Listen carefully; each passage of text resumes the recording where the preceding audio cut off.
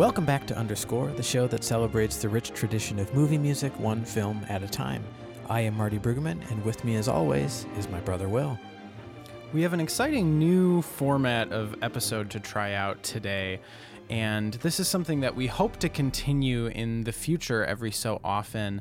And there's one movie that was so fantastic, and the music was such a sensation, I know, for both Marty and myself, that we needed to talk about it outside of the traditional Underscore format because we didn't know when it would become applicable, but it's just something that's been on our minds, and it's the recent Mary Poppins Returns. Oh my gosh, Marty, this movie. I know we've already spent so many hours talking about the music and just our experience with the film, but tell me a little bit about like what your experience in the theater was like, because I don't really remember. Were you alone? Were you with Alvina? Yeah, I don't think I'm ever going to forget my experience of watching Mary Poppins Returns in the theater. Yeah, we've been talking about this a lot and kind of planning on doing an episode for a while, but luckily we're still in front of the Academy Awards, and we are definitely rooting for this movie. Yeah, Alvina and I watched it together, and honestly, I think my expectations were probably pretty low. Right, same here. I didn't really know what to expect. I love the original Mary Poppins, and I, like you know, I'm a big fan of Disney musicals and everything, but it wasn't a film that I guess I would say I grew up with particularly. It's not something that I watched as much as like the Disney animated movies or even something like The Wizard of Oz. But I had heard, you know, Gordy Hobb tweeted that thing about the score being sensational, and you had mentioned, because you got to see it. Yeah, I was trying not to give too much away because I was hoping that you could have kind of like an uninfluenced experience in the theater. It was a wonderful experience. So don't worry about that. Yeah, so for me, it was really from the drop in the theater where, I think my eyebrows just kind of shot up, and right away the first music you hear, basically, there's just too much good to say about the music in Mary Poppins Returns.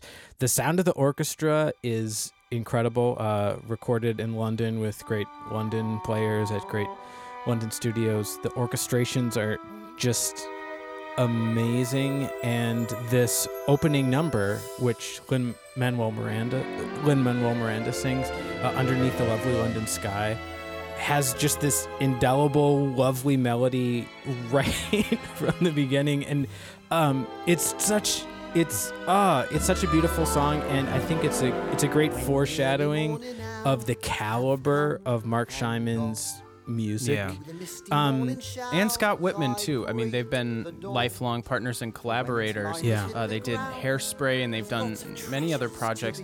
You know, I've always been a fan of Mark Shyman as a film composer. Right. And I think we were just talking about him on the previous episode even. Right, and I wasn't completely sold on Hairspray, on the music of it. I think part of it because it seems like a little bit of like a Little Shop, I don't know, ripoff, or it's just kind of like mining the same well. But this music was incredible. It's everything. Anyone that was like a fan of the old Sherman Brothers Mary Poppins music, it's like, this is such a love letter to that. But in my opinion, it like transcends it. And it's this musical caliber, this language that's of, you know, bygone Hollywood musicals, but just old Broadway. You know, the quality of songwriting here is like Richard Rodgers, George Gershwin level, Jerome Kern, that kind of thing. Like it's so sophisticated in every sense of it. Just the melodic inspiration, just these really beautiful and pure lines. But the structure, his structure of his songs, honestly, I was just dumbfounded throughout almost every musical moment of the movie. I kind of had stopped believing there was anyone alive that could write music. Me too, because I think of some of my favorite songwriters. He's somebody like Alan Menken, who's just masterful. My hero, till the end. Yeah. But it's like he has his own style. That's I would say from this. Alan is sort of like I think part of what was so exciting about the Disney Renaissance is it was like sort of the new generation. It was like a neo Disney, and I think a lot of Alan's best music is almost like a neo Broadway. I mean, he's incredible at sending up these kind of old school Broadway pastiches.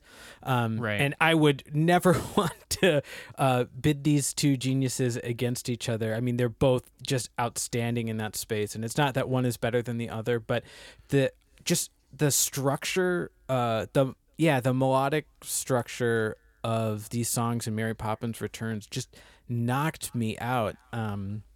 Yeah, and, the structure is a big part in the craft. I mean, the structure may be talking about the form of something. Yeah, sorry, that's really what I mean. I guess, the melodic structure of looking really at that the way that level. phrases begin and end, Exactly. and upon repetition, when there's a subtle chromatic shift of a pitch or how things are transposed, it's this kind of subtle, nuanced, very intellectualized songwriting craft that just has not really seemed to exist for decades and decades. And on the rare occasion that you get a really gem of a melody that's in a more old-fashioned style in a modern context, it doesn't have that same kind of crafted element, you know? And what was crazy about Mary Poppins Returns is the whole movie, I was just so surprised. It was like, who is this for? I can't believe that, I was in a theater in 2019 watching this kind of like British, regal, classy, old Hollywood kind of songwriting, and just the whole experience was like, I was coming out of my skin. Yeah, to me it didn't feel compromised by any kind of like modern sensibility. Not that that's like inherently good or bad. I loved it in this case, but I was just sort of stunned. And this, for me, the movie had so much soul and heart and sweetness, but it also felt kind of weighted, like, I guess ironically, compared to Mary. But, well, and there I counted it, there are 9 distinct like songs, and then there are reprises on top of that. But this is not a case where you have, one great song, a couple good songs, and then some filler songs. At least in my opinion, they're all outstanding, and they all display that same level of particular melodic craft, and they're diverse songs. It's not like they're all samey. You have really emotional ballads, you have zany, off the wall kinds of songs, you have sort of this minory, klezmery Russian kind of song that Meryl Streep does. You have this British kind of music hall kind of stuff. It's so eclectic, but it's all kind of period. It all feels old Broadway kind of standard tropes, but they're really well composed songs. Yeah, it's amazing. Like, Mark, it's like he latched on to a few key, I would say, almost like melodic features of like Richard Sherman style and the Sherman Brothers style, and that's a huge part of the musical language of this score. But like you were saying earlier, there's really such a sophistication to the writing and to just the melodic craft and structure and phrasing. And the accompanimental orchestration underneath. Just the use of xylophone, the use of woodwinds, and just the kind of lush string harmonies and that the playing you get, and the orchestra melodies, is just outstanding. I mean, we've talked a lot about this, you and I, but it really just stunned me because this is so far from the status quo, almost like as you can get in, I would say, film music and movie musicals in terms of the sound and the approach. And I'm not, obviously, I love this. I'm not trying to say that this is better than approaching something in kind of a newer or contemporary way, or trying to orchestrate a musical in sort of an aesthetic that we haven't heard before, or that isn't sending up something more old-fashioned or kind of beloved. But it was just the perfect occasion for it, Yeah. As I've been processing it more, it's really left me pretty optimistic because on paper it makes sense. It's like, okay, the largest movie studio in the world with all that's at their disposal, they should be able to commission a project with outstanding music, outstanding orchestration, incredible lyrics that's performed exceptionally well, that's recorded in the highest fidelity. But it's, for whatever reason, I guess the way our movie history has sort of gone in the last 20 years, that's very much not the norm. Well, and also it seems like the decisions were made for the betterment of the art rather than the commerce, because they hired a director who, you know, is a very artistic director. He's Right. known for more kind of sophisticated films. And they hired a composer who, he's not the hottest guy in town. Right. You know, I mean, if they wanted to do something flashy and bring Yeah, you young have, people like, to see this Pasek and Mary Paul Poppins, or something.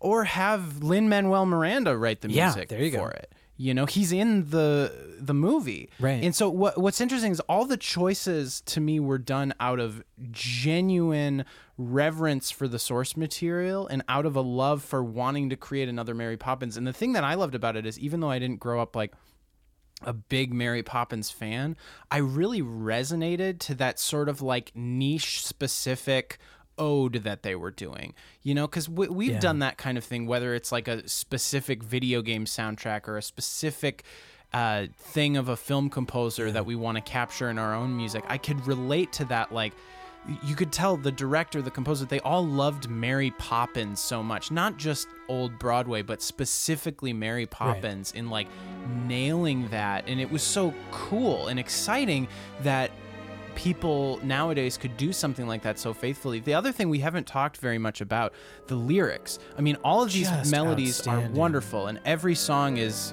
catchier and more memorable than the next, but they're also paired with perfect lyrics that capture the sort of whimsy, the nonsensical, imaginative, But also fun don't of the feel like character. sequels.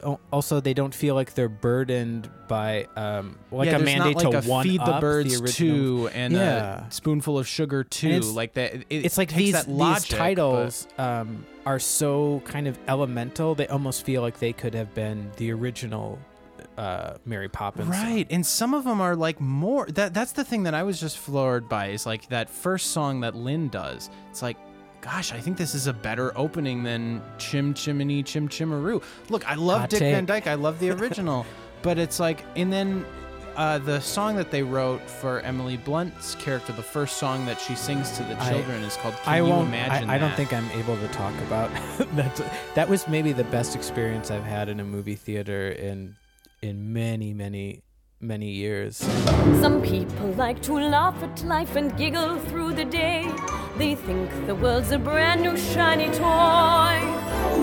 And if while dreaming in the clouds they fall and go kasplat, although they're down and bent in half, they brush right off and start to laugh. Can you imagine that? I mean, first of all, Emily Blunt is capturing this Julie Andrews thing.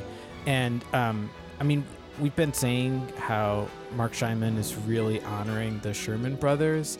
But I think beyond some of the kind of melodic and harmonic hooks that he's maybe honoring from that original score, it's much more of the like a caliber and style of like a Richard Rodgers or Rodgers and Hammerstein sort of thing. And so Right, the people who inspired the yeah, Sherman which works Brothers, just you know? as well if you're trying to kind of inhabit like a Julie Andrews kind of vocal like Emily does in this song. Right. Well, that's the great thing about it, is it's capturing your memory. I think the thing about Yeah. the Sherman Brothers and a lot of Disney composers is what you forget with the early stuff is it was actually kind of a folksy Yeah, very much so. sound. It's very earthy and kind Well, and of I think like that's of what the people, that's unpretentious, like what Waltz not overly loved harmonic. about the Sherman Brothers Right. so much. But the thing that was great about what they did with Mary Poppins is I feel like they were a little bit heightened. There was this slightly added level of like chromaticism to all of the Right. melodies and this like stately British quality that I think they were trying to capture. kind of working and up that's to the just material, what Scheinman yeah. just digs into. And lyrically though, I mean that song when they go into the I guess, okay, spoiler alert if you haven't seen the film, but they travel inside this bowl, this really beautiful kind of ornate Ceramic antique bowl, bowl. Yeah, and everything becomes like the live action characters are walking around with cartoons, just like in the original. And it looks film. Amazing. And it has an impeccable melody. This song that takes place. It reminded me of like a Hal Roach, Leroy Shield kind of bum ba bum ba bum ba bum ba bum bum bum. So good. But then when it gets to that chorus and in this dilly dynamical, simply ceramical, it's just like it's that sort kind of like silly nonsense Dr. Seussian. Well, it's a beautiful language. follow-up to Supercalifragilistic. Right, Expialidocious. exactly. It definitely lives in that world. But what I really enjoyed about the movie is it doesn't make a big deal about the fact that you're kind of returning to all of this, that you're returning to the world of this kind of musical style and the world of Mary and all the magic that she brings to the family. And it creates so much original stuff that it's like it's the level of reference is very subdued. The movie relies on its own melodies and motives like that. Can you imagine that? That's sort of the Mary Poppins Yeah, that's theme. kind of like her primary But it's like, theme. I never felt like I was missing nods to A Spoonful of Sugar or Feed the Birds or anything. Like it's just so fantastic, this new material. And there are those nods, when characters from the old film meet characters from the new film, you'll hear little winks and nods. And I all very love what Mark tasteful, did, because I believe that all of the Sherman Brothers quotes are in the score and they don't take place within any of the songs. And they are at the last song. Oh yeah, you Nowhere do hear, to Go But yeah, Up, you do hear a little bit of but Let's it's Go still Fly just a Kite. instrumental, Right. and that's the surprising thing. I was expecting they were going to have like 3 reprises of songs from the original movie for nostalgia's sake, and there's none of that. There's nobody sings. I mean, somebody mentions "Go Fly a Kite," and you can hear nods to that melody towards the end of the movie, but it's like, if you hadn't seen that, it's so subtle, and there's so much great new material that it genuinely doesn't need to rely on any. Yeah, it just felt like the decision making and the producing team behind the film. It's like you said. I mean, it struck me as though they're motivated by the art, like the artfulness that'd be possible with the project, and. Yeah, it was part of what was so stunning to me. It just did not feel like a contemporary production, and for me, I mean that in the best possible way. Not that I don't love a lot of contemporary productions. I mean, but it did have great visual effects. It had a great cinematography, really good performances. The other thing, so I think we've talked about some of the more fun songs, and I think maybe one of the ultimate, which is called "Trip a Little Light Fantastic," which when that this is like the 11 o'clock number, the showstopper. So I cried so many parts during this movie just too. because it was like it felt like one of those things where it's like, I can't believe this exists, and was it made for me and my brother? Like, it was crazy. So when this song happens and he sings, let's say you're lost in a park, sure, you can give in to the dark, or you can trip a little light fantastic with me.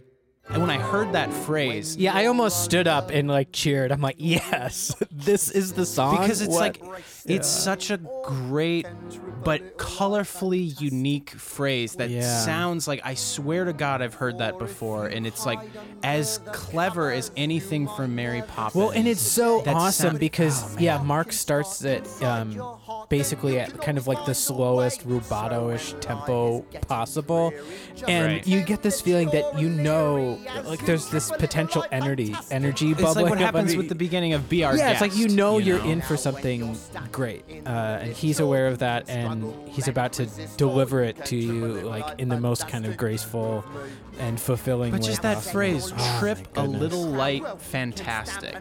What the fantastic is what I love about it, is this is a thing that used to happen, I feel like, in old songwriting, where there would just be words put in just because they were beautiful words, and they would assume their own phrase. Yeah. It's its own entity in and of itself. And assume a phrase in the culture that's meaningful. Right. That's this thing that's so cool, is it's like, what the grammar, what does that even mean? Triple little light fantastic. Is the light itself fantastic, or is fantastic an exclamation? Who cares? It's such a great it's having beautiful turn of and phrase. musical fun with language, which and it feels, it's such a great pastiche. It feels like a kind of thing that happened in old songwriting, and there was so much of that I'm like, this is such a clever idea, and it's telling the story really well, and it fits with the melody. It's like, I'm curious, just if I could talk to Scott Whitman and Mark Scheinman, what were the early drafts? Like, were there other songs that you were writing? Were there other titles for this? What came first? Did the name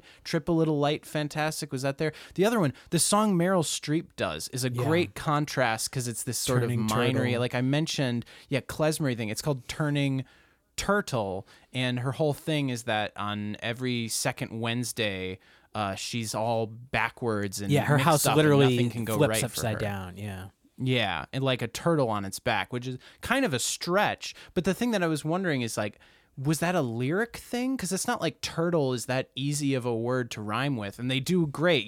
Turtle, girdle, hurdle, everything you could possibly conceive of. But it's such a great idea for a song, and it just, that intro that she sings, If you ring me something broken on a Thursday, I'll make new with my glue, pins and thread. That you bring when I'm working on a Friday, I will mend and then spend the day in bed. But and then that first melody is at that same level, what we're talking about, just like this pure and infectious melody. But then the way that Mark takes it through its paces and transforms and handles and weaves and evolves it, that's the thing I guess I'm trying to talk about, that's done at such a high level, in a way that is really unheard of. I mean, I search high and low for something like that. Right. So it's like, well, and I feel like what happens often is maybe they'll nail the harmonic or orchestrational style, Sure. and it'll just be sort of a patter song. Like when she started, I was expecting that she would just be spitting a word a minute, not really a clear melody, but it would have this pastiche sound. Yeah. But what I was not expecting is, okay, all that stuff is nailed, but it has a really elemental and catchy melody. Yun dun dun dun dun dun, ya dun dun dun. Like, it's really pure kind of economy of notes. Dun ba dum bum bum bum bum bum bum. Like really well composed. Ya dun dun dun dun dun dun dun dun dun dun dun dun dun dun dun dun dun. It's like it's such a complete phrase. It's really satisfying to listen to. The words go with it really well. The orchestration is wonderful. There's this kind of solo violin. It's like trying to every capture almost sort element of like a gypsy jazz kind of. And it has like a kind of a thing going on. Oh, it's just, it's remarkable. It's amazing. I mean, we touched on it a little bit ago, but for me, I think whenever I think of this movie, I'm immediately going to go back in that moment where I'm in the middle of Emily's first song. Can you imagine that? And the kids are singing along, and it's beautiful. Once again, the lyric is incredible. I mean, that title that's the most Disney perfect. I'm getting chills thinking about it. But yeah, it gets to a point in the song where it's basically like the third refrain, and by this point they're deep into their imagination and they're sailing across the ocean in this bathtub, Mary and the children, and they're all singing this chorus together, and I was just weeping. It was such a perfect piece of music, and honestly, I never thought I would experience that particular kind of music, that particular kind of rich old Broadway in a new film, like ever in my life. It's crazy. I mean, it's like it's rivaling some of the best musicals, in my opinion, just in terms of the quality of every single song, and just the quality of the melodies themselves. Like, they're not just pretty good, and they're not just they have a catchy first few notes. They also have that crafted, very completion very of the phrase. ornate. Every iteration of it does something else with the development. It's like it's so sophisticated. I think the Triple Little Light Fantastic has a great version of at the end of the first phrase. But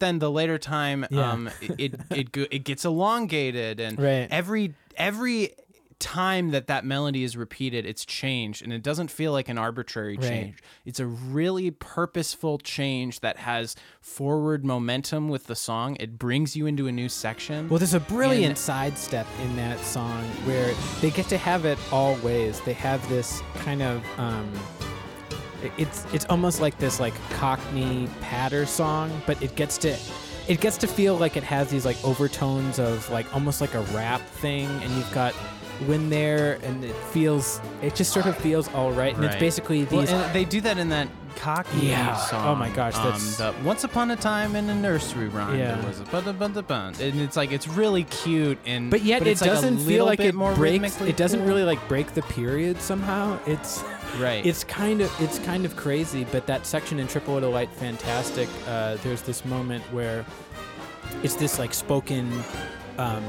Mile a minute kind of patter song, and the idea is that all of these lamplighters kind of speak their own slang language that's based on rhyming, which is perfect for a song and perfectly musical.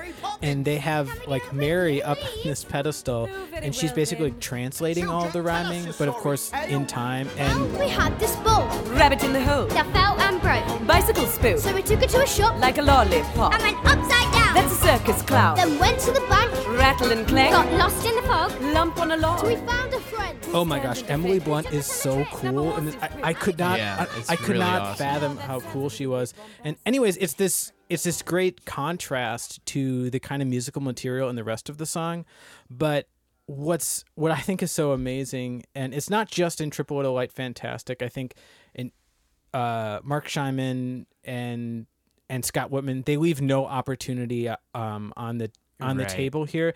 The close in every sense of the the close word. of this song, they're like repeating that title, and it's like going towards this big finish, and then all of the lamplighters like repeat their little like rap underneath like that final chord, and so it's magical. Oh my gosh, so good. It's so cool. Yeah, and we're talking about seizing every opportunity. The ballad the central ballad. There's a ballad called "The Conversation" that the dad sings kind of to his wife, which I think is his late it's really wife. nice and really beautiful and powerful. Yeah, and it Ben kind of features Whishaw, this music box. he starts by sort of speaking his way into the first verse. Which I thought worked really well. It was really chilling and beautiful. We haven't spoken in so long, dear.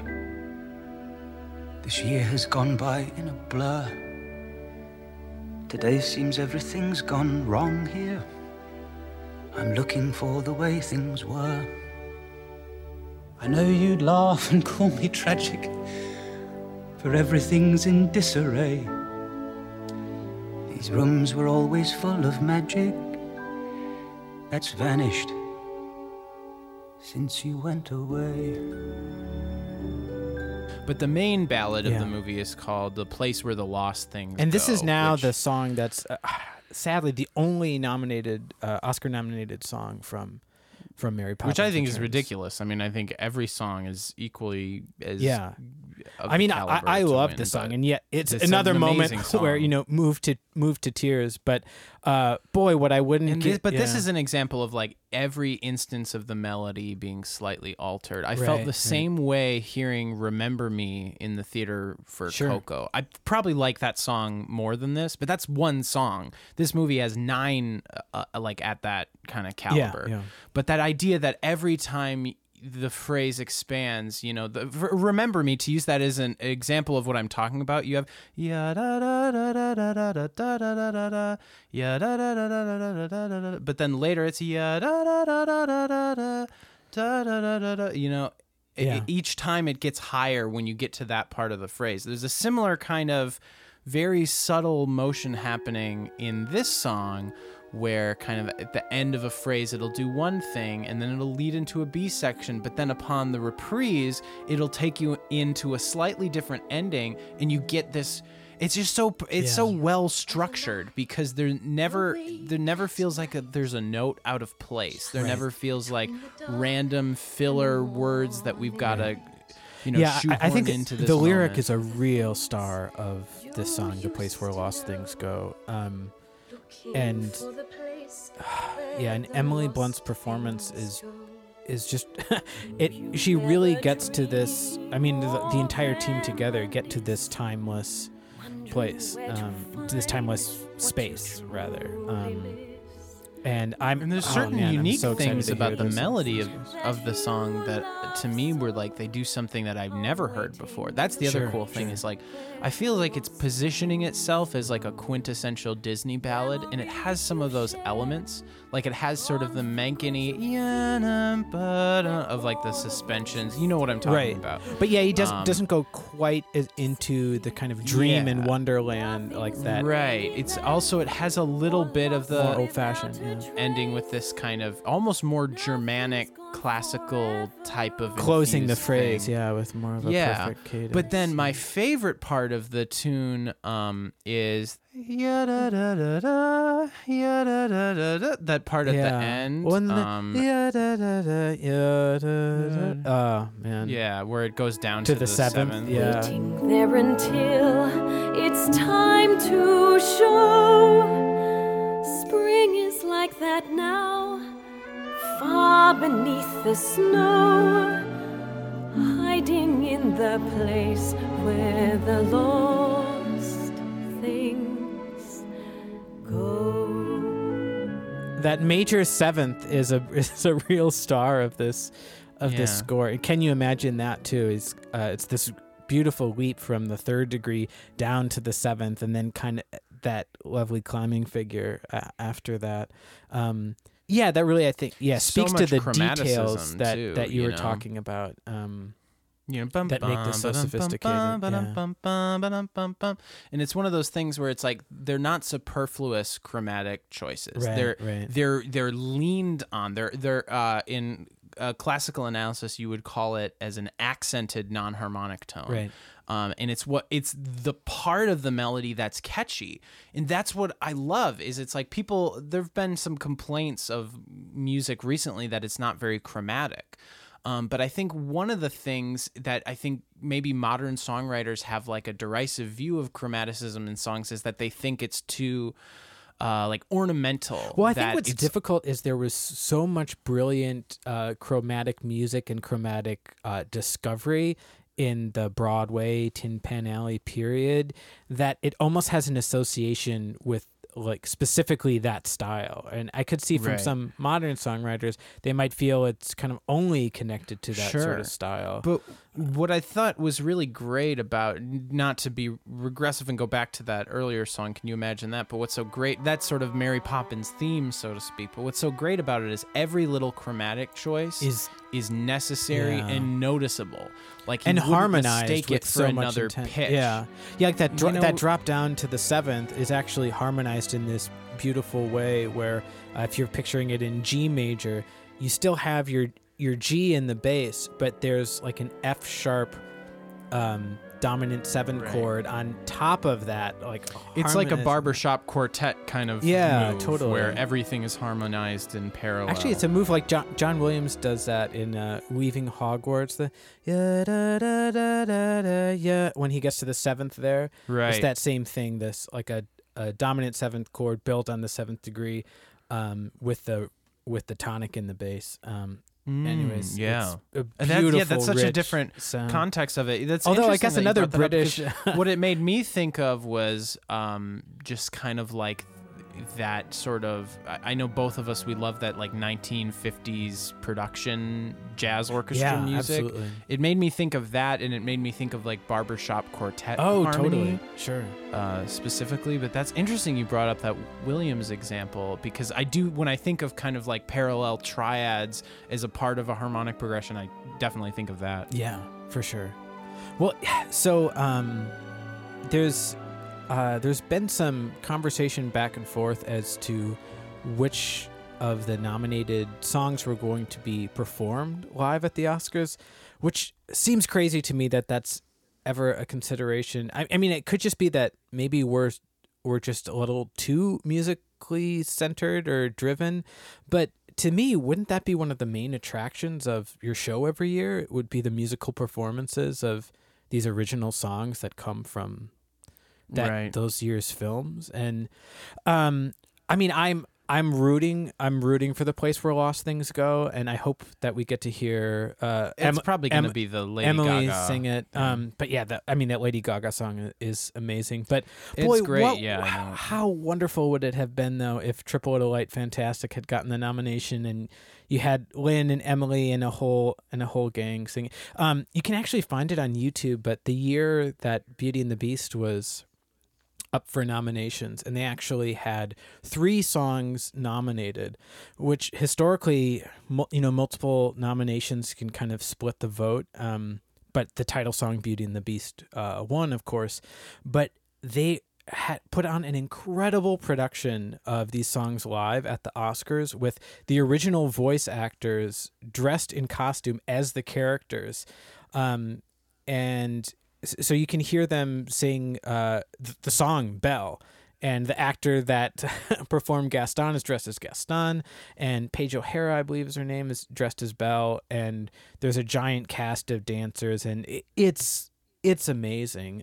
That's miraculous. I don't know. I sort of feel like shouldn't that be the spectacle that's making the Oscars like a I mean, big TV event? I don't mean to be cynical, but there's so much about the Oscars that I've tried to not become invested into the nomination process because it just, I mean, I don't know. I can't really speak to it, and I don't want to be needlessly critical, but I every year if I'm involved in like an Oscar pool or like a bet, I almost always win, and my approach is so cynical. It's just I go in every category and think like who's the person that I almost least want to win, that I think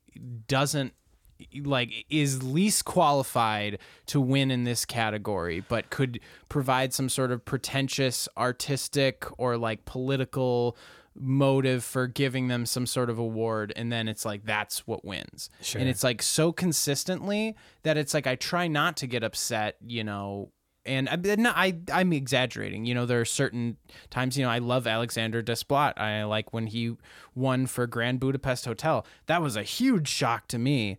I never expected him to win for that score because it was so melodic and good and interesting. I thought it would be some like pretentious indie movie from a composer I've never heard of doing kind of bland, banal, backgroundy music. Sure. But like, so sometimes you can be surprised, but it's just like, I don't know. I don't want to be cynical, but it's like when you get disappointed so many times with like what movies get nominated or don't get nominated, and it seems like unfair. There's certain things that are like I'm so glad, like Jordan Peele winning for Get Out, but I also thought that probably should have won Best Picture. Oh God, I would have been all for that. But it's like, well, also they're never gonna have Remember a horror movie Me, which win you Best mentioned, Picture. which is one of the great 21st century songs and Disney songs. I mean, that of course deserved to win, and that was really exciting that yes. Maybe let's look at some of the nominations. That might be kind of fun. So for songs, besides The Place Where Lost Things Go from Mary Poppins Returns, we do have Shallow from A Star Is Born, which is written by great song. Lady Gaga and Mark Ronson and Anthony Rosamondo, Andrew Wyatt, and Benjamin Rose. Hey, dude, I don't mean to like not to have a little tangent, but I saw A Star Is Born in the theater. I really liked it. No, and that song in particular I thought was great. And something that I noticed is like it had like a Dave Grohl kind of flavor to it. I could see that. And I started to notice like certain things about Lady Gaga's writing style, like how I feel like a big thing with her is continuing to leap back up, where like with Dave Grohl, it's all about like finding his way down. Right. Like his resolution is dun dun dun, Yeah. And her thing is all about going back up to like a higher note. It might just be something about she's such a powerhouse singer or something. But it's like, it was interesting. Oh, that's really I cool. really liked that song because it felt like a very genuinely written song, and it had like, it was catchy and had like melodic elements that I thought were really memorable. It did create this cultural moment. I mean, that's what it sort of seemed like to me, and I think that section of the movie, it's just I don't know, it's like this. It is this movie magic, and here you have this film that's being remade for the really the killer third song. time. Yeah, absolutely. You know, and it's like when she hits that. I'm of the deep end, watch as I dive in. I'll never meet the ground. Crash through the surface where they can't. It's great. It's like so you want great. to cheer. Well, what also I love about it is it's like it's a celebration of a unique person, because after there's that section where she's kind of doing that like vocal solo, like and it's like. Yeah, right. It's the kind of thing on paper, I almost feel like the kids would like not think that's cool. Like that's not something you do in like a pop ballad, whatever. But it's somehow so core to Lady Gaga and who she is that you just cheer for it. It's just so it's like evocative and cool. Yeah. And I don't know. I like like that movie it was felt like a really. I was celebration. disappointed that it wasn't that he wasn't nominated for Best Director because I know he was for the BAFTAs, I want to say, but he wasn't for the Oscars. yeah, he and wasn't for it the surprises me because it was one of the things that I was most impressed with. yeah, I was about knocked the out film. by Brad Cooper. First of all, like the direction, it was such a real movie. Like the relationships between all of the characters and the actors, I didn't feel like there was that kind of hammy exposition or like B actor that's playing some sort of straw man kind of trope, which almost always happens with movies about music. Yeah. You could quarrel with a thing or two about like how unrealistic is it that she just goes out there and everybody knows the song and like the basis. Like, didn't somebody have to write out a chart for the musicians? So Yeah. like, I get the like you could nitpick the details of it, but as far as like the broad strokes of the movie, I don't know. It's probably one of my favorite movies about the music industry because I feel like the mood of it captured a lot of what is real, and just the relationships between the two leads was great. And I also like movies that have characters that aren't just kind of like, I don't know. I like movies with flawed characters. Yeah. Where they're not just kind of a projection of the director's own ideals. This is why, like, I'm a huge defender of Ariel. Like, a lot of people criticize The Little Mermaid and they think, like, it has a bad message. Yeah, they say that for basically women. Ariel kind of when she loses her voice, she really kind of loses all her agency, and that it's other characters in the film that are sort of making things happen. Right. I guess my feeling, though, about Ariel is, though, it's like what makes her interesting to me as a character is that she makes a bad choice. Like, and Right. you can relate to why someone would make that choice. And the movie isn't saying she made the right decision. And so what I like about Ariel, as opposed to, not to pit Disney princesses against each other, but like someone like Belle, I was never able to relate to her because she was presented as kind of like this perfect. She reads, she's nice, she's sort of complete, and it's Yeah, almost like it's just boring. she's kind of, in the end, it's almost like she's sort of charitable with her heart to the beast. Yeah, as a kid, it felt to me like it was a little bit like propaganda from adults to try to get us kids to read. Sure. Like, I felt a little bit like, I love reading, let's go to the library. And I just like, I don't know, I couldn't relate to it as much as like Aladdin, who's kind of a thief, but he's like a good thief. And I don't know, I feel like a main character, and I like Bradley Cooper's character, just to circle back to A Star Is Born. Yeah. You know, he makes bad decisions, he says really horrible things, but you also empathize with him and understand him, and their relationship I thought was really interesting. And I will not be disappointed if Shallow wins. I just think, no pun intended, there's not as much depth to that songwriting as there is to anything in Mary Poppins it's not Returns. really fair to kind of pit those songs against each other. Well, the other songs in the category really, it's I think maybe one of the most like diverse groupings of original song nominations, but I think that also makes it just that much more difficult because as unfair as it is to compare the music from A Star Is Born to the music from Mary Poppins Returns, I think as you have even more of like a spread and more diversity in the genres, it's kind of impossible to compare these things. So other nominees are All the Stars from Black Panther, which Kendrick Lamar and SZA, I think she goes by, and that's an awesome song. And I love the production of that, love the chorus hook. Kendrick's rap in there is amazing. But yeah, it's on what grounds do you compare that to The Place Where Lost Things Go? It's right. I mean, it's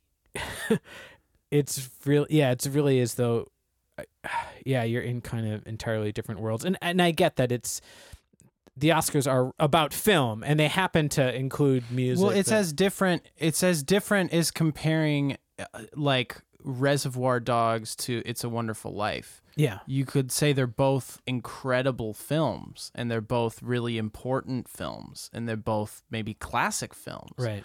But it's like you can't really compare them in an equivalent sense. And you also totally. comparing them this is the problem I think with art at any given point is like, and we were having this conversation, you and I, the other day, that it's like we can nerd out and obsess over the particulars of what makes a great melody. We can obsess over the particulars of what makes a great piece of music. But I do think for the average person, what they get out of a film, what they get out of a song or a performance of comedy or anything is it's being able to relate to the humanity of someone and being able to kind of have almost this unspoken dialogue with another person, and they're expressing their emotions or they're expressing something that says something about the human experience, and people tap into that. And I don't mean that to be like it's a really intellectual process. I think it's almost, for most people, an entirely emotional one. Yeah, I think. And so I do think it's like, I don't know, grading songs or comparing them and say who wins. It's like,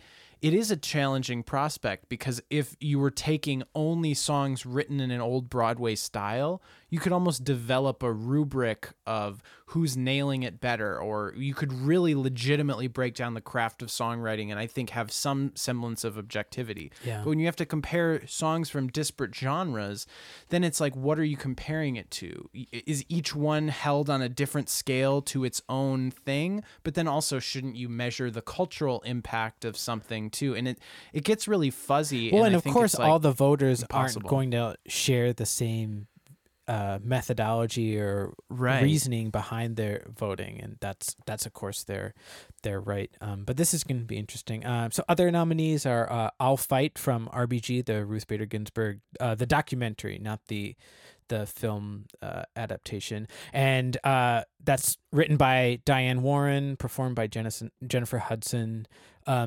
I mean, Jennifer is one of the best living vocalists. Diane is one of the best living songwriters. She actually wrote that. People kind of tease it, but the song that Lady Gaga's character sings on SNL from A Star Is Born, that was a Diane Warren jam. And that's like one of the hookiest things in the movie, I think. Kind of takes repetition to sort of a crazy place, or whatever. So there's that. And then there is also, let's see, last nominee, When a Cowboy Trades His Spurs for Wings from The Ballad of Buster Scruggs, the Coen Brothers Netflix film. Oh, is that the opening song? Yeah, that's the opening song. Yeah, that was and pretty that was good. written by David Rawlings and Gillian Welch. I'd be fine if that didn't win. Yeah, I thought that was It was really good. It sweet, was cute. and I think that was and that was probably, I would say, maybe because it's if you haven't seen it, it's kind of like an anthology style film where it's comprised of these smaller chapters or stories, and Yeah, I watched the first one. I think the and opening maybe is the strongest. That's what I'd heard. Fun fact: the guy that he shoots out in the saloon is Clancy Brown, Oh, who's the yeah. voice of Mr. Krabs. Oh, Clancy Brown is great. I mean, yeah, he does a lot of good voices. Let's look at this. This will be fun. I'm curious what our takes are on the original score nominees. So we have Mary Poppins Returns, Mark Scheinman, and Scott Whitman and Mark share a credit, I think, because that's sometimes a tradition when you're talking about music that was built collaboratively. I've experienced people that have kind of like questioned that methodology in the past, but you really have to understand in some writing teams, it's a piece of music or a melody doesn't really exist without kind of the instigation of a lyric, let's say, and vice versa. But I believe they're both part of the nomination. At least that's what I'm basing this off of the list of nominees on Variety. So Alexandre Desplat also is nominated for Isle of Dogs. So once again, a great movie, Wes Anderson collaboration. This is another example. There was I can't remember if it was a film he did, but there was that movie. Was it called The Artist? That quoted a lot of Desplat wasn't involved in that, but yeah, The Artist. Okay, but whatever that movie won Best Score, and it's like the best music in it. But it really quotes Vertigo, uses Vertigo, and I'd say the same with Isle of Dogs. The only like memorable melodic element, and I love Desplat.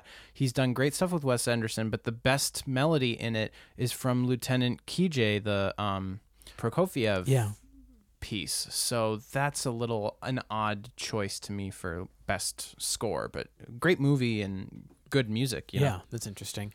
Black Klansman, the Spike Lee film with the score by Terrence Blanchard's also nominated. But yeah, I've yet to see the full film. I have heard good things about it. I know Terrence comes from more of a jazz background, if I'm not mistaken. Oh, neat. I believe a trumpeter. Yeah, so let's see. Yeah, so other nominated scores are If Beale Street Could Talk by Nicholas Britell. He also composed the score to Barry Jenkins' previous movie, Moonlight, which is a beautiful score. And I've been listening to the soundtrack, and it's terrific. Really, I would say a similar kind of some of these aesthetic. directors, they have movies coming out every year. There's certain directors that get nominated. Like there's the guy, who is that guy who did Birdman, who was like, he won an Oscar like 3 years in a row for movies. That was crazy. And it's like, right, because the Revenant before Birdman, or was the Revenant after? Okay. That was like 2 years after. That dude won like a couple of years in a row, and I don't understand. And Barry Jenkins, he was nominated for Moonlight, and now he's nominated for this, and that's just, I don't understand how directors making kind of like, I don't know, artistic movies can kind of like have such a fast turnaround. Well, I'm trying to think. Was Moonlight actually 2 years ago though now? It might have been. It might have been. But so that's up. That's really exciting. And then the last nominee, who I'm really excited about, is Ludwig Göransson for Black Panther. Yeah, that was a really cool score. Was a really cool score. And I've been really fascinated with him for a while. The first time I remember seeing his name was as the composer for the TV show Community, the NBC comedy. And I believe that's where he and Donald Glover first sort of connected. And they've been like a producing team for his Childish Gambino music going back to the early mixtapes. That's cool. I didn't realize that. Yeah, so he actually that makes a lot of sense, because like the production in a lot of the Childish Gambino stuff is really interesting and unique, and I remember feeling a similar way about the score to Black Panther. It was one of the things that I think I liked most about the movie, actually, was the music. And he actually broke ground, and I believe it was some kind of record. I think John Burlingame was writing about this. At the recent Grammy Awards, he won a Grammy for the Black Panther score, which might be a little foreshadowing of how the Oscars could go. And he also won a Grammy for This Is America, the Childish Gambino song. And so I think it's the first time that there's been a composer that's won in those two categories from projects that have no relation to each other. So there have been composers that have won, say, for a song and for a score, but it's typically been a song from the film of that same score. So that's pretty I wonder exciting. if is that completely unbroken? Like there's never like Marvin Hamlish won something for a I think from what I read from the Burlingame article, I think this was the very first time. Interesting. That's is, cool. Yeah, that's really exciting. So I could see could see that. But yeah, like you're saying, I'm almost a little reluctant to watch the Oscars this year, which is like in our family, it's always been a big event. Our mothers always loved watching the Academy Awards, so we've usually had some kind of party or some kind of family get together around it. But yeah, it's going to be really strange. I mean, we don't have to go headlong into controversy, but that there's not going to be any host or, because everything that kind of went on with Kevin Hart, he's in and then he's out. And so, yeah, I'm trying to picture really how. Well, I actually, I had heard like, oh, they booted him from it. But I think what it was is that they like asked him to. They wanted him to like publicly apologize, right. And he said that he wouldn't because he already had. Yeah, he said that these were tweets that had been dug up from years ago that he and had. And then I think he just he said that he doesn't want to go back because I think he has a bad taste in his mouth. And right. I mean, I personally I don't really blame him. I mean, I think Kevin Hart. The Oscars sort of screwed that up. Yeah. Well, and it's not that. Kevin doesn't need the Academy Awards. He's like. Right. Maybe the biggest star in but comedy I think they screwed it up because he would have been a great host. He's someone who's like a relevant comedian. He has a body of film work that people know and like. There's not really another like hot stand-up comedian who also has, that same thing. And then the Oscars is also historically had a problem with like the representation from the black community. Yeah, so it just seems it's like. I don't know. It seemed like kind of a blunder that they screwed it up with Kevin. So I mean, I don't know. I just, yeah, that's disappointing. But I understand, controversies happen and big companies want to respond, and it is what it is. I'm trying to put less stock into what happens at the Oscars because the way I look at it is, it's like if you're a person and you win an Oscar, it's a great award and it's an incredible accomplishment and something you'd be proud of. But if you don't win an Oscar, it doesn't mean that you didn't actually deserve to. It doesn't mean that you didn't write the best score or make the best film or write the best screenplay or create the best documentary. It's all subjective, and it's just totally. There's a lot of pageantry and tradition, and I think taking it with a grain of salt that's just what I'm trying to do, because I used to get upset whenever John Williams wouldn't win, which was constantly because he writes film scores every year and would get nominated and then wouldn't win, and I would be frustrated. Yeah, no, absolutely.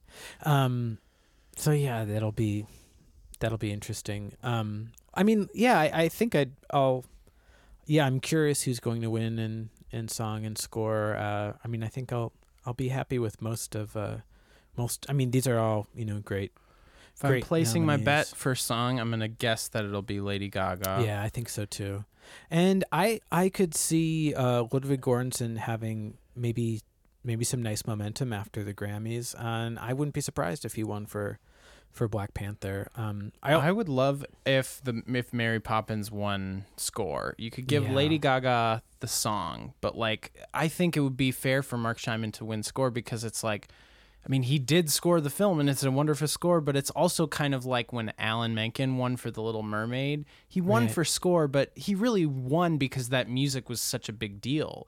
And because I think people were they were just so knocked out at that production and that film. Yeah, I think that would be wonderful.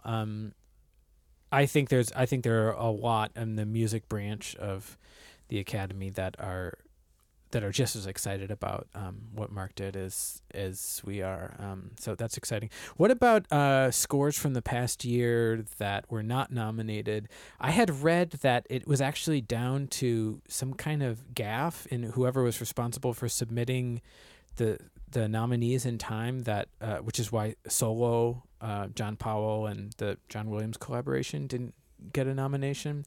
I'll have to track that article down, but I remember reading it. I think it was some kind of almost like clerical mistake or something. That's too bad. But that was such a good score. That was definitely a standout score this past year for me. Any other scores that are talk about a killer piece of music? I mean, that theme that John wrote and that whole arrangement, the Adventures of Han, are just amazing. I was just listening to that the other day and just.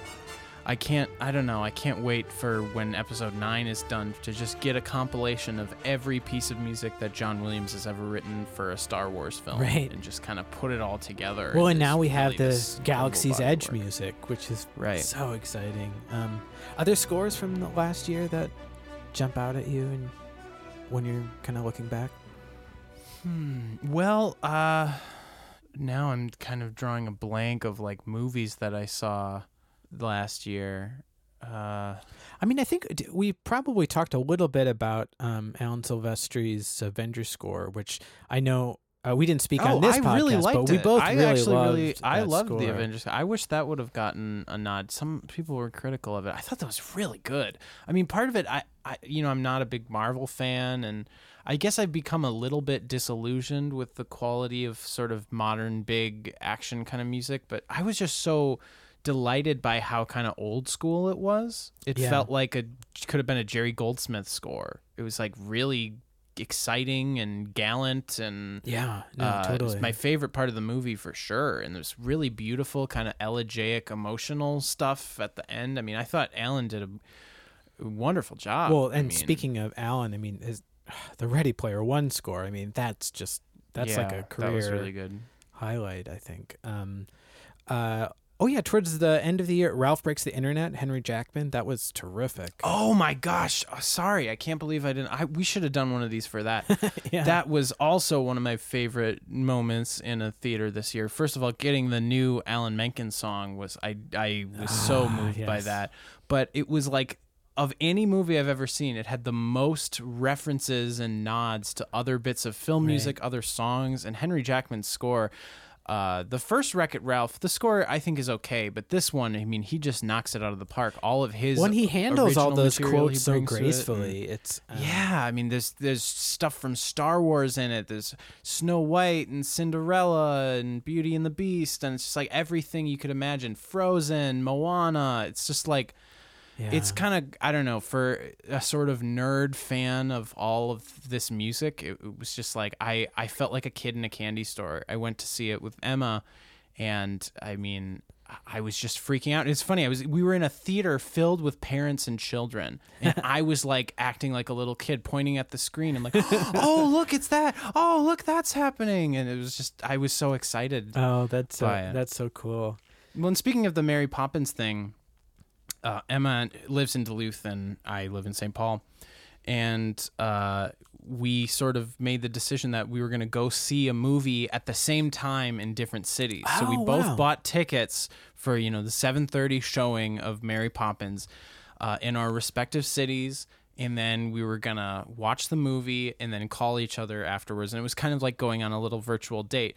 It was a really cute idea. But then I also felt very self-conscious of the same thing. But now I'm not even with anybody. Now I'm just this creepy guy alone in a theater watching Mary Poppins and just crying and being incredibly moved by this music. Especially, we didn't talk about the overture. So just after the beautiful. first song happens, there's this kind of classic opening titles with this just wonderful Broadway overture. And these the beautiful level of the concept guys and paintings. dolls. And I want to say I didn't look into this, but I think they go back to the original Walt Disney Mary Poppins production. I think there's conceptual art for that, I think. But yeah, almost in the style of the opening title overture for Fiddler on the Roof. But this overture is just exceptional. And yeah, the orchestration team on this film was just amazing. I didn't recognize a lot of the names. I recognized Danny Trube's name. Yeah, I saw Danny Trube. But yeah, this I would say the soundtrack release is really outstanding for Mary Poppins Returns. You, of course, get all of the songs, and really, I think most of the score highlights as well. Yeah, the last thing, because we should probably wrap this up. Yeah. But the last thing that I just want to say about some of the great stuff that happens with the music to Mary Poppins is his willingness to modulate. Particularly the song that's nominated, The Place Where the Lost Things Go. It starts with this wonderful chromatic adventure where it's going to different key regions, then it'll land in a place, and then that will become the third of a new key, and then it'll find its way back, and it ends with a similar kind of wandering thing where she lands on the one, but then that becomes the third of a flat six, and then that sort of, it's just like lots of really beautiful and thoughtful harmonic moments of delaying resolution, of integrating really interesting emotional kind of weight to a given moment or a melody line, and that is just on display throughout the entire score. Different reprises will be in different keys, and it's not just a simple, now we're going a half step up. You know, there's really clever going up a string of minor thirds to get to our new key, or the sort of freedom that you'd be used to from like a Rodgers and Hammerstein overture or entr'acte or something. I would.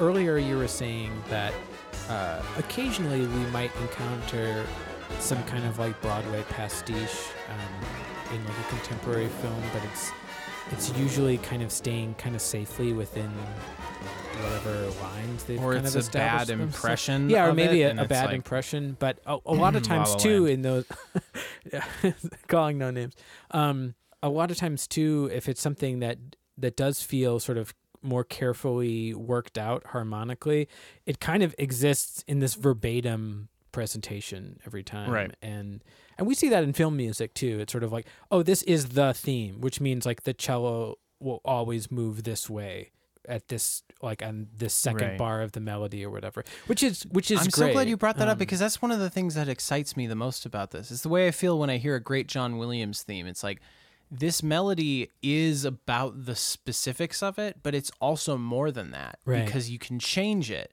You can change this chord to that chord. You can change this rhythm to that rhythm, and it's still the idea. And I think that's a really incredible thing, to have a melody that's that durable, that it can undergo change and still be identified for what it is. It's like the overall structure is like so identifiable that even if you change the specifics of the notes, it still is the thing that it is. But like those specific note choices are not arbitrary. You know, it's like it's got it covered in every sense. That's the other cool thing about Mary Poppins, is like a lot of the songs, and this is not my favorite trend, but it happens all the time in movies and Broadway, of like characters speaking rather than singing melodic phrases. Right. I think it especially happens in this movie for kind of dramatic effect, or to sort of relate the songs to the story. You can usually still tell what the melody is supposed to be by what the instruments are doing. And it's this kind of cool, it's like a fail-safe. It's like they worked really hard to craft this melody, but people might speak through it. But like one of those parts that I know that the ending of that song we mentioned earlier is supposed to go, but she never sings it that way. She always speaks those last parts. But then it's not until the end of the song when you hear people sort of vamping on that kind of idea, and then you kind of hear it in the orchestration what the melody is supposed to be. But there's something I really respect. Well, she does about nail that last phrase with that growl like every time. Right, That's right. really cool. I more mean the kind of the chords right before. Yeah, it. exactly. But yeah, it's just it's kind of there's something I admire about that. Of it's not like, you know, they came up with one great melodic phrase and they need to shoehorn it in everywhere because they're so proud of it. It's like the movie is just brimming with that type of high caliber writing, and it the fact that people aren't treating it as gospel and are willing to speak over it or change it, it makes it feel like a real classic. The way that people Well, that was like an old, like kind of the old style of Broadway orchestration, is that the melody would always be in the I mean, you were usually working with a pretty small chamber orchestra, so it's going to have to be doubled by first violin and flute, and then after the refrain, it's usually going to get doubled by trumpet even. And I think because, you know, the size of orchestras, you know, have grown over time in like more mainstream productions and particularly film productions, the orchestrational language has been able to evolve. But yeah, I feel like once again, Mary Poppins Returns just hits that sweet spot where it's bringing with it all of the classic elements that I just really love, but I think it's pushing kind of off into the new century in a really, really exciting way. I mean, it's using the old language, but it's presented in a way, especially looking at the total package in terms of the orchestral playing, the orchestration, the recording, the mixing, and your final experience of all that music. It happens at such a high level, such a high fidelity, beyond what would have been, imaginable in movies 40 or 50 years ago when you would have maybe encountered something like this.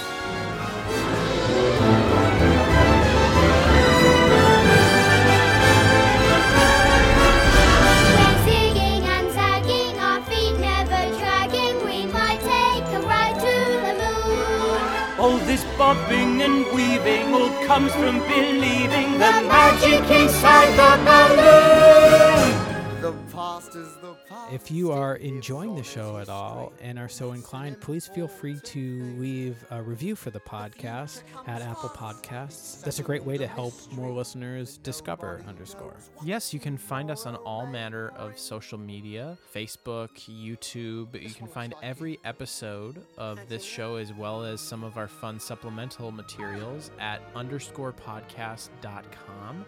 If you have a comment or question or something that you'd like to share with us, you can send us an email at _show@gmail.com. And as always, you can follow us on Twitter at __show. The second underscore is silent. That's all for this week, everybody. And remember, we listen because we love. Take care.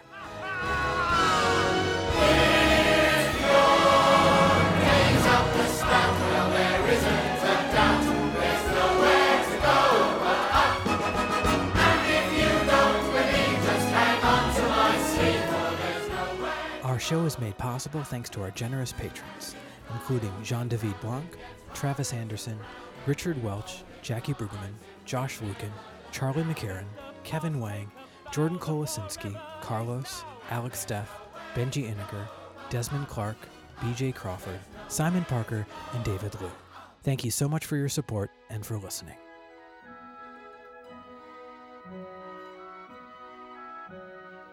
Underscore is part of the Marcato Brothers Podcast Network. Of course, the grown-ups will all forget by tomorrow. They always do.